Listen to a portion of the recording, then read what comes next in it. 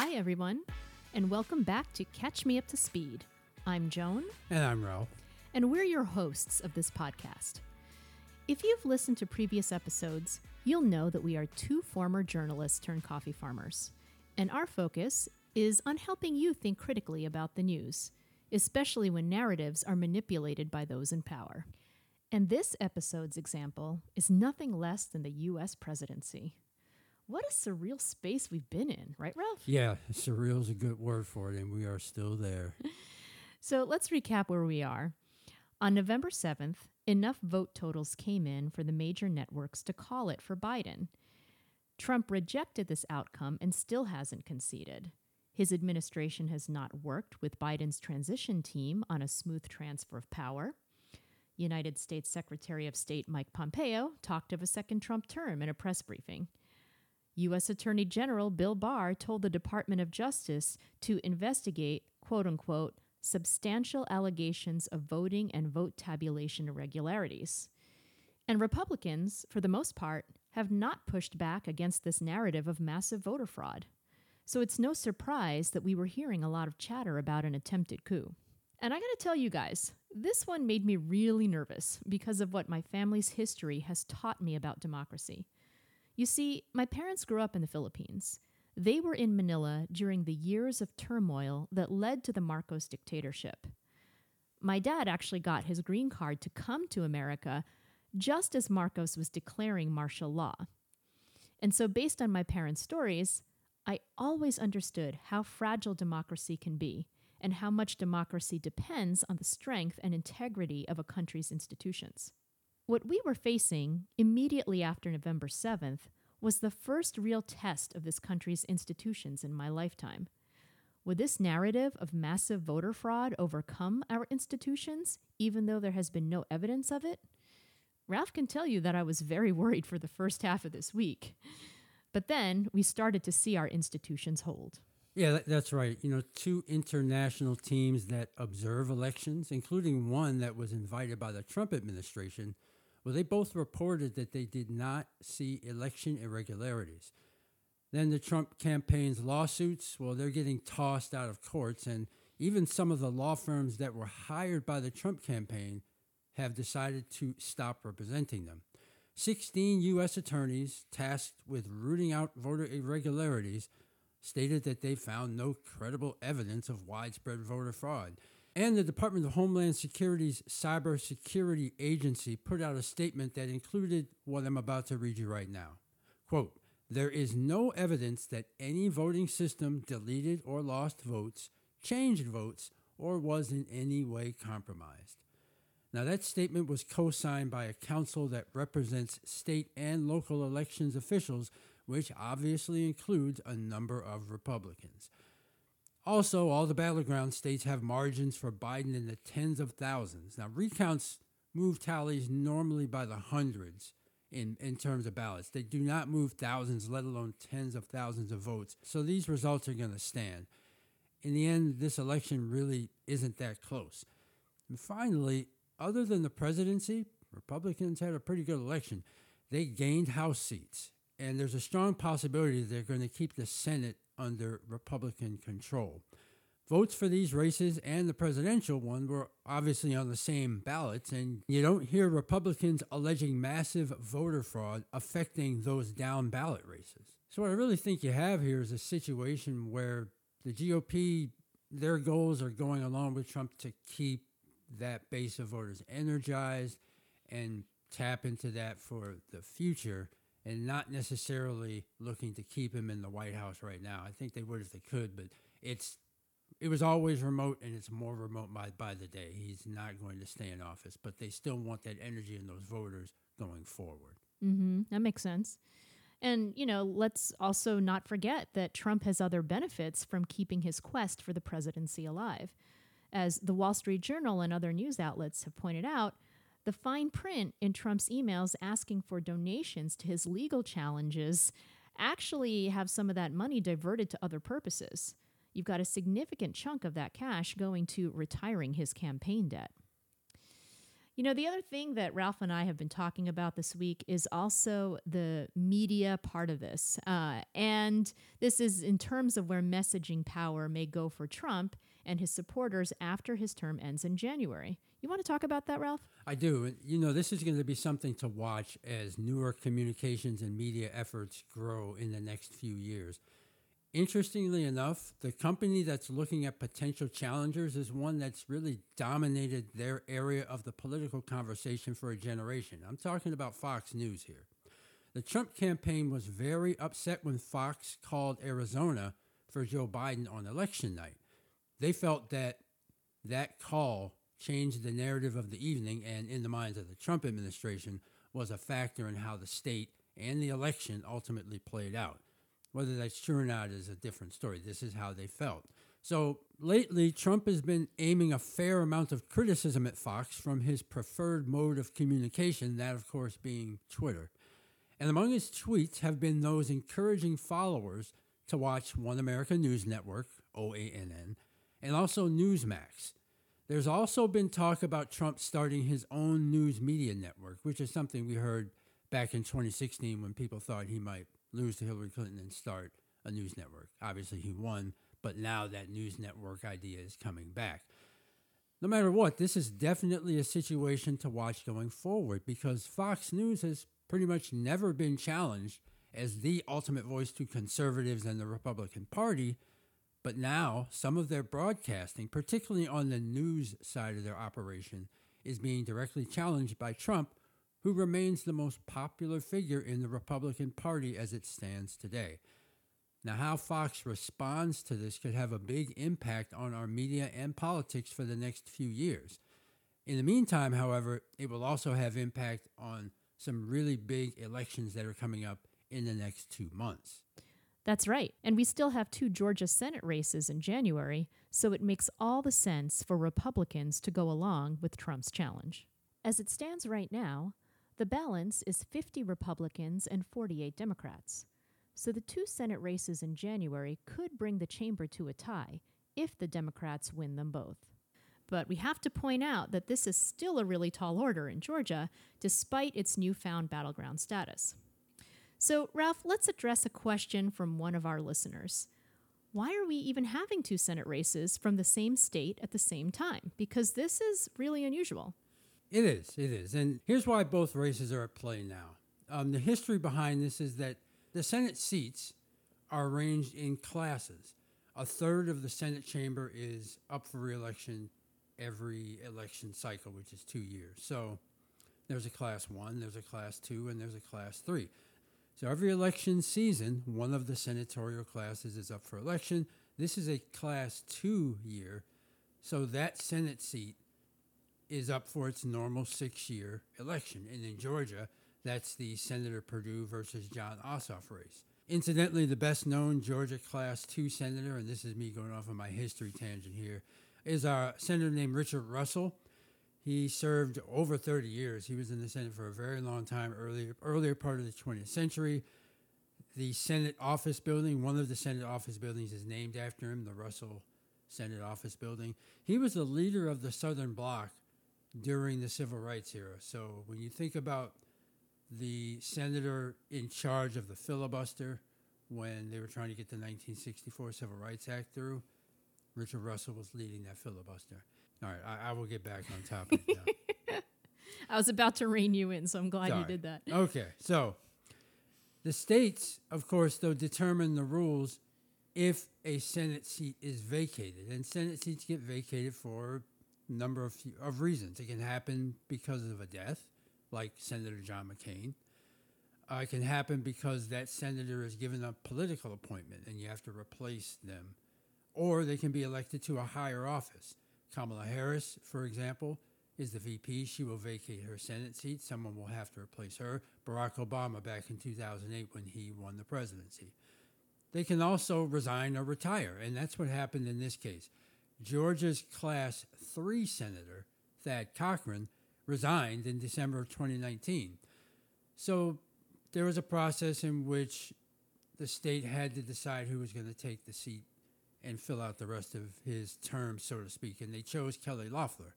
But state law required that an election for the balance of that 6-year term be held at the next possible election point, which would be 2020.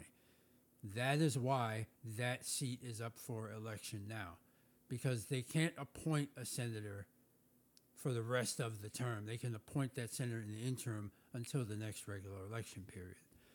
This is why Raphael Warnock and Kelly Loeffler are both competing for the same Class 3 Senate seat at the same time that David Perdue and Jon Ossoff are competing for the Class 2 seat, which is for the regular 6-year cycle.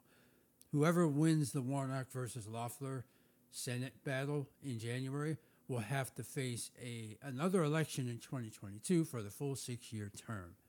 The second part about this is that Georgia state law also requires the election winner to get a clear majority of voters. This is when you hear people in the news saying 50% plus one.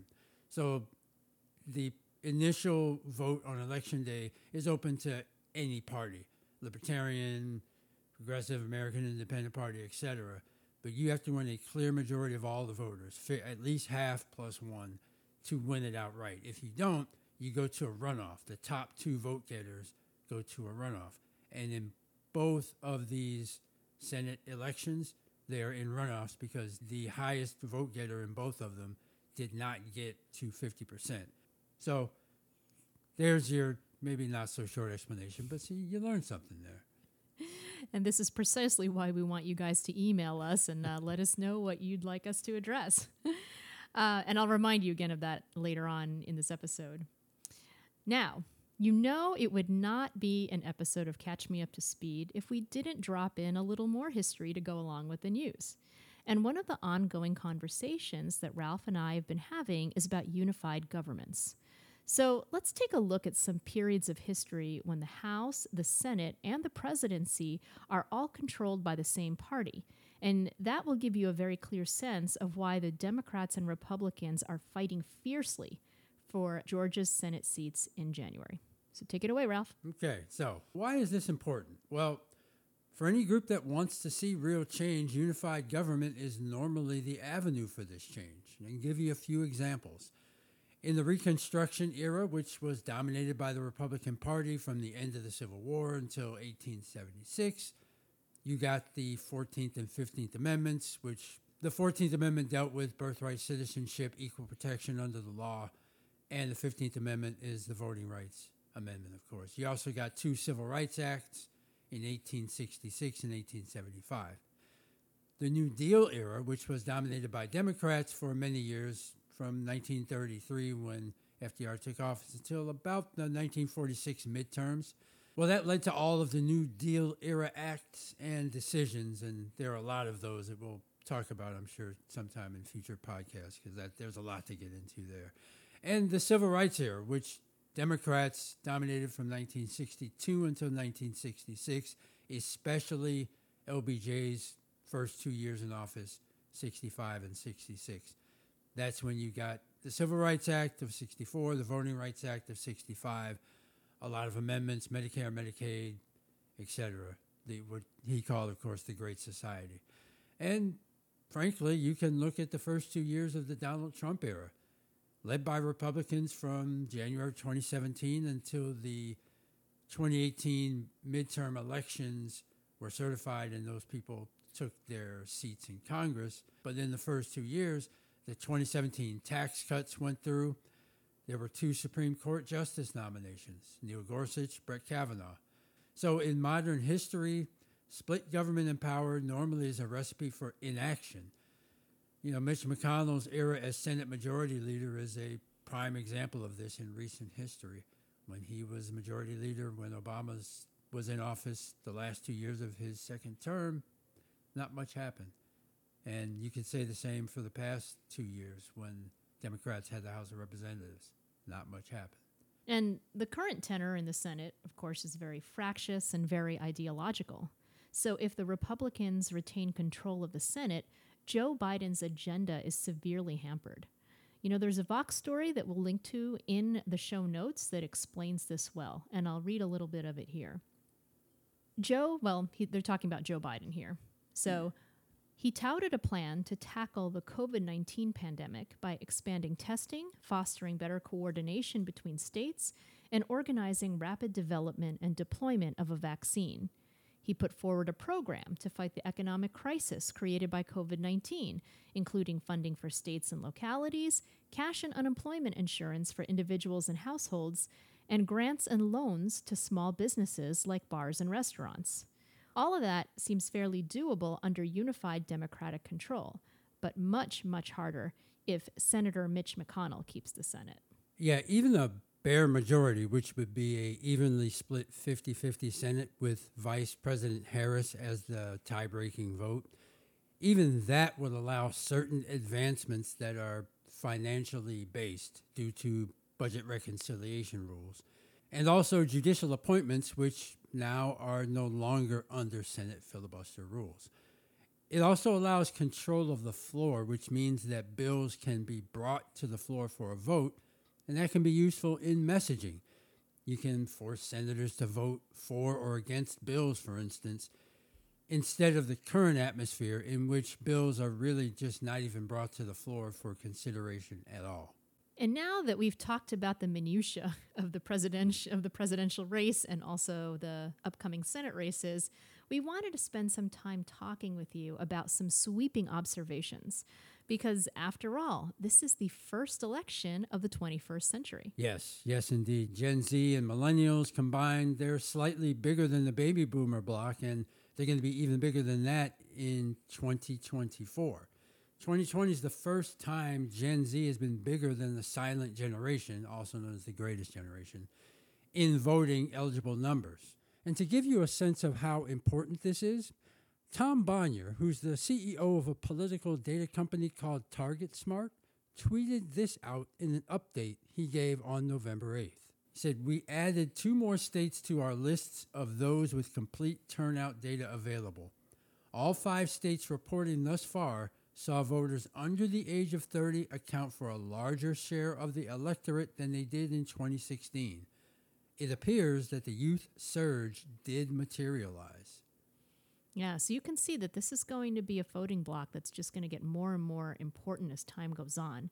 And, right now we're going to hold off on digging into the demographics of this youth vote until we have, more full data. But this much is clear. Conditions are ripe for a really engaged electorate over the 21st century. Many of the first-time voters in 2024, for example, will be used to marching. These are the kids who attended the Women's March in 2017 with their parents, or maybe they took part in the March for Our Lives, or maybe they attended a youth climate strike, or joined a BLM protest after the killing of George Floyd. And even if they were opposed to these actions and they didn't hit the streets, these are kids who are aware of them. And simply put, compared to Gen Xers like Ralph and myself, these kids are a lot more politically motivated than we were at that age. Yeah, definitely so. Another thing to think about. Remember point number 4 from our first episode. We said no binary thinking, that it's not as simple as liberal versus conservative or Democrat versus Republican. Well, take a look at the landscape right now. You're seeing a major break happen within both parties. There are progressives against centrists on the Democratic side, Trumpists versus centrist Republicans on the Republican side. There's discussions about where does the party of Lincoln go, or is it the party of Trump, and what does that battle look like? Mm-hmm. And we're going to get into a lot more detail about that later on because a lot of that is still evolving. But, it is the emerging electorate who is going to determine the party's overall politics long term. We're going to start to see this effect from 2024 onward. Yeah, another thing we want to update more when we get into the data as it comes in is the black vote, which, of course, we talked about in our last episode. More black men and women, they voted in slightly greater numbers for Trump. And we won't quote the exact numbers until we see the finals, but that's a pretty established trend right now. However, there were enough votes actually counted, to compare areas where the black vote was decisive in the 2020 election. Turnout in the Detroit area was key to Michigan. Milwaukee, of course, was key to Wisconsin. Philly and Atlanta were key to Pennsylvania and Georgia, respectively. The Democrats got 28,000 more votes in Milwaukee this year than they got in 2016.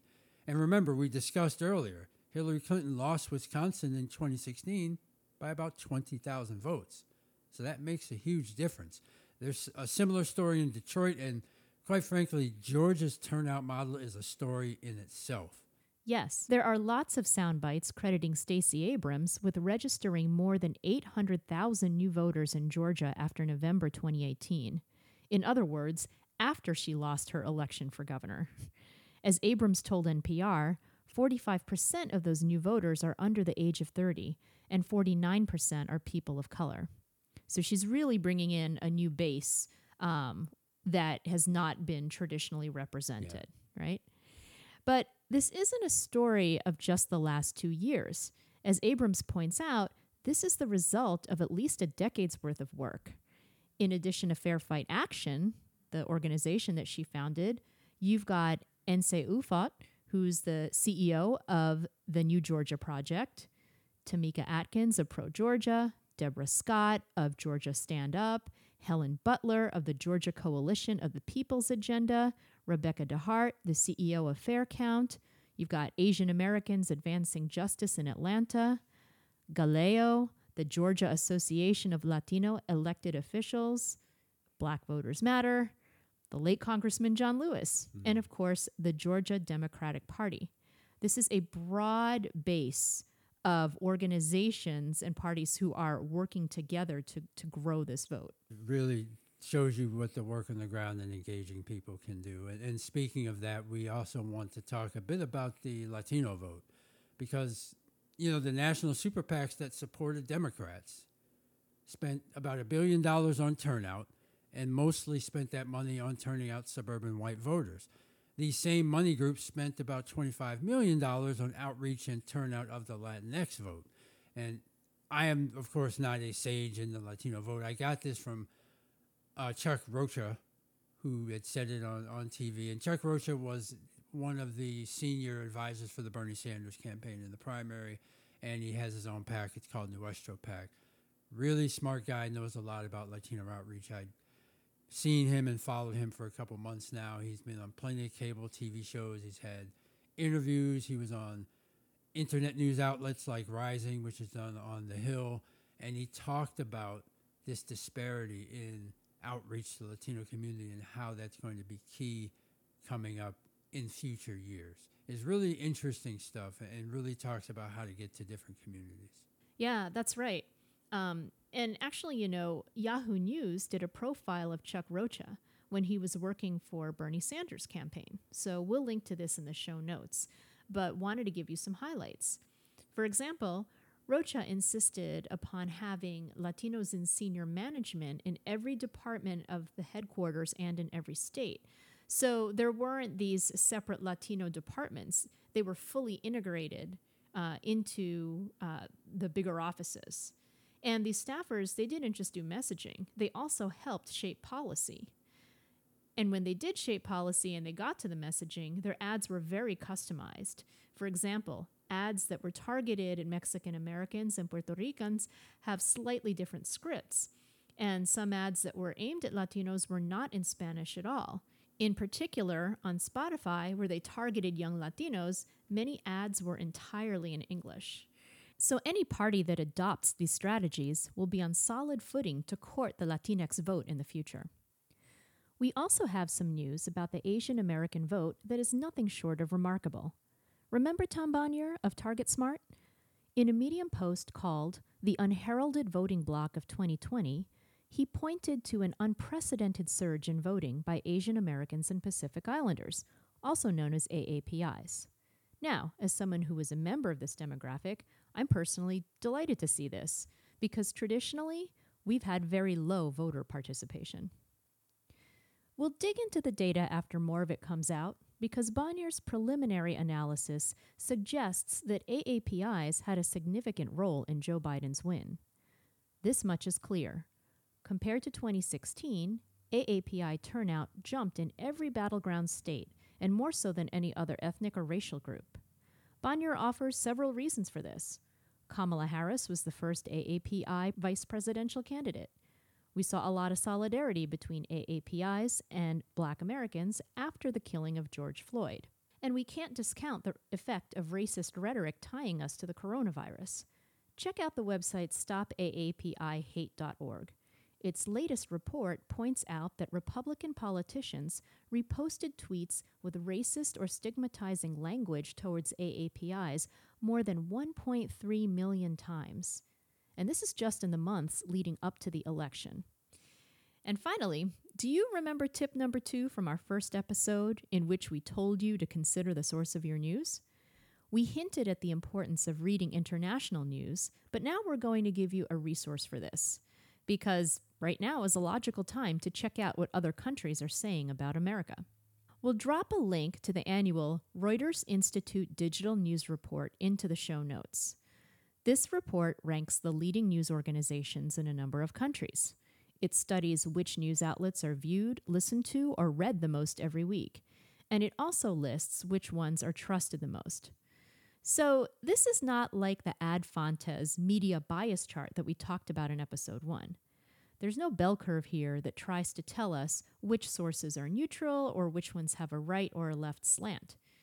But the Reuters report tells you which organizations have the biggest megaphones in each of the countries that it studies. So hang on to this report and start checking it out, because we're going to refer to it in future episodes. At the moment, much of the reaction falls along expected lines. We've got European allies who were relieved by Biden's win. Canada's Justin Trudeau was among the first to congratulate Biden, which makes total sense given how intertwined Canada's economy is with that of the United States.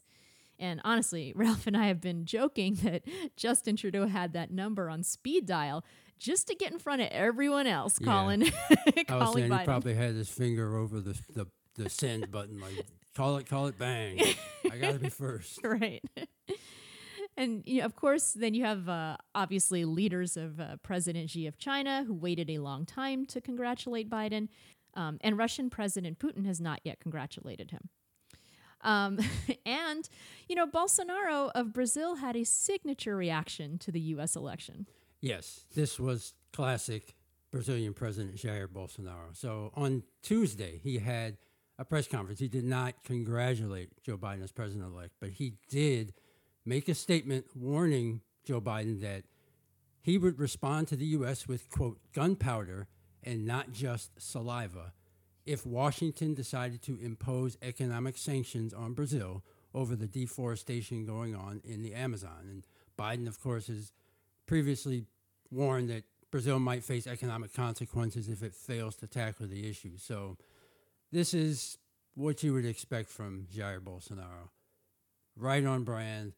Maybe he won't get a congratulations. I'm going to put my money on no, but there you go. That's part of the international reaction you need to know about. So that's your kicker, and that's it for today's show. Remember, we want to take your questions, so drop us a line at hello@catchmeuptospeed.com. Tell us something like, hey, Ralph and Joan, can you catch me up to speed on X, Y, or Z? And please like and subscribe to the podcast, which you can now find on Apple Podcasts, Spotify, Google Podcasts, and more of your favorite platforms. As always, thanks for spending time with us today, and talk to you again soon.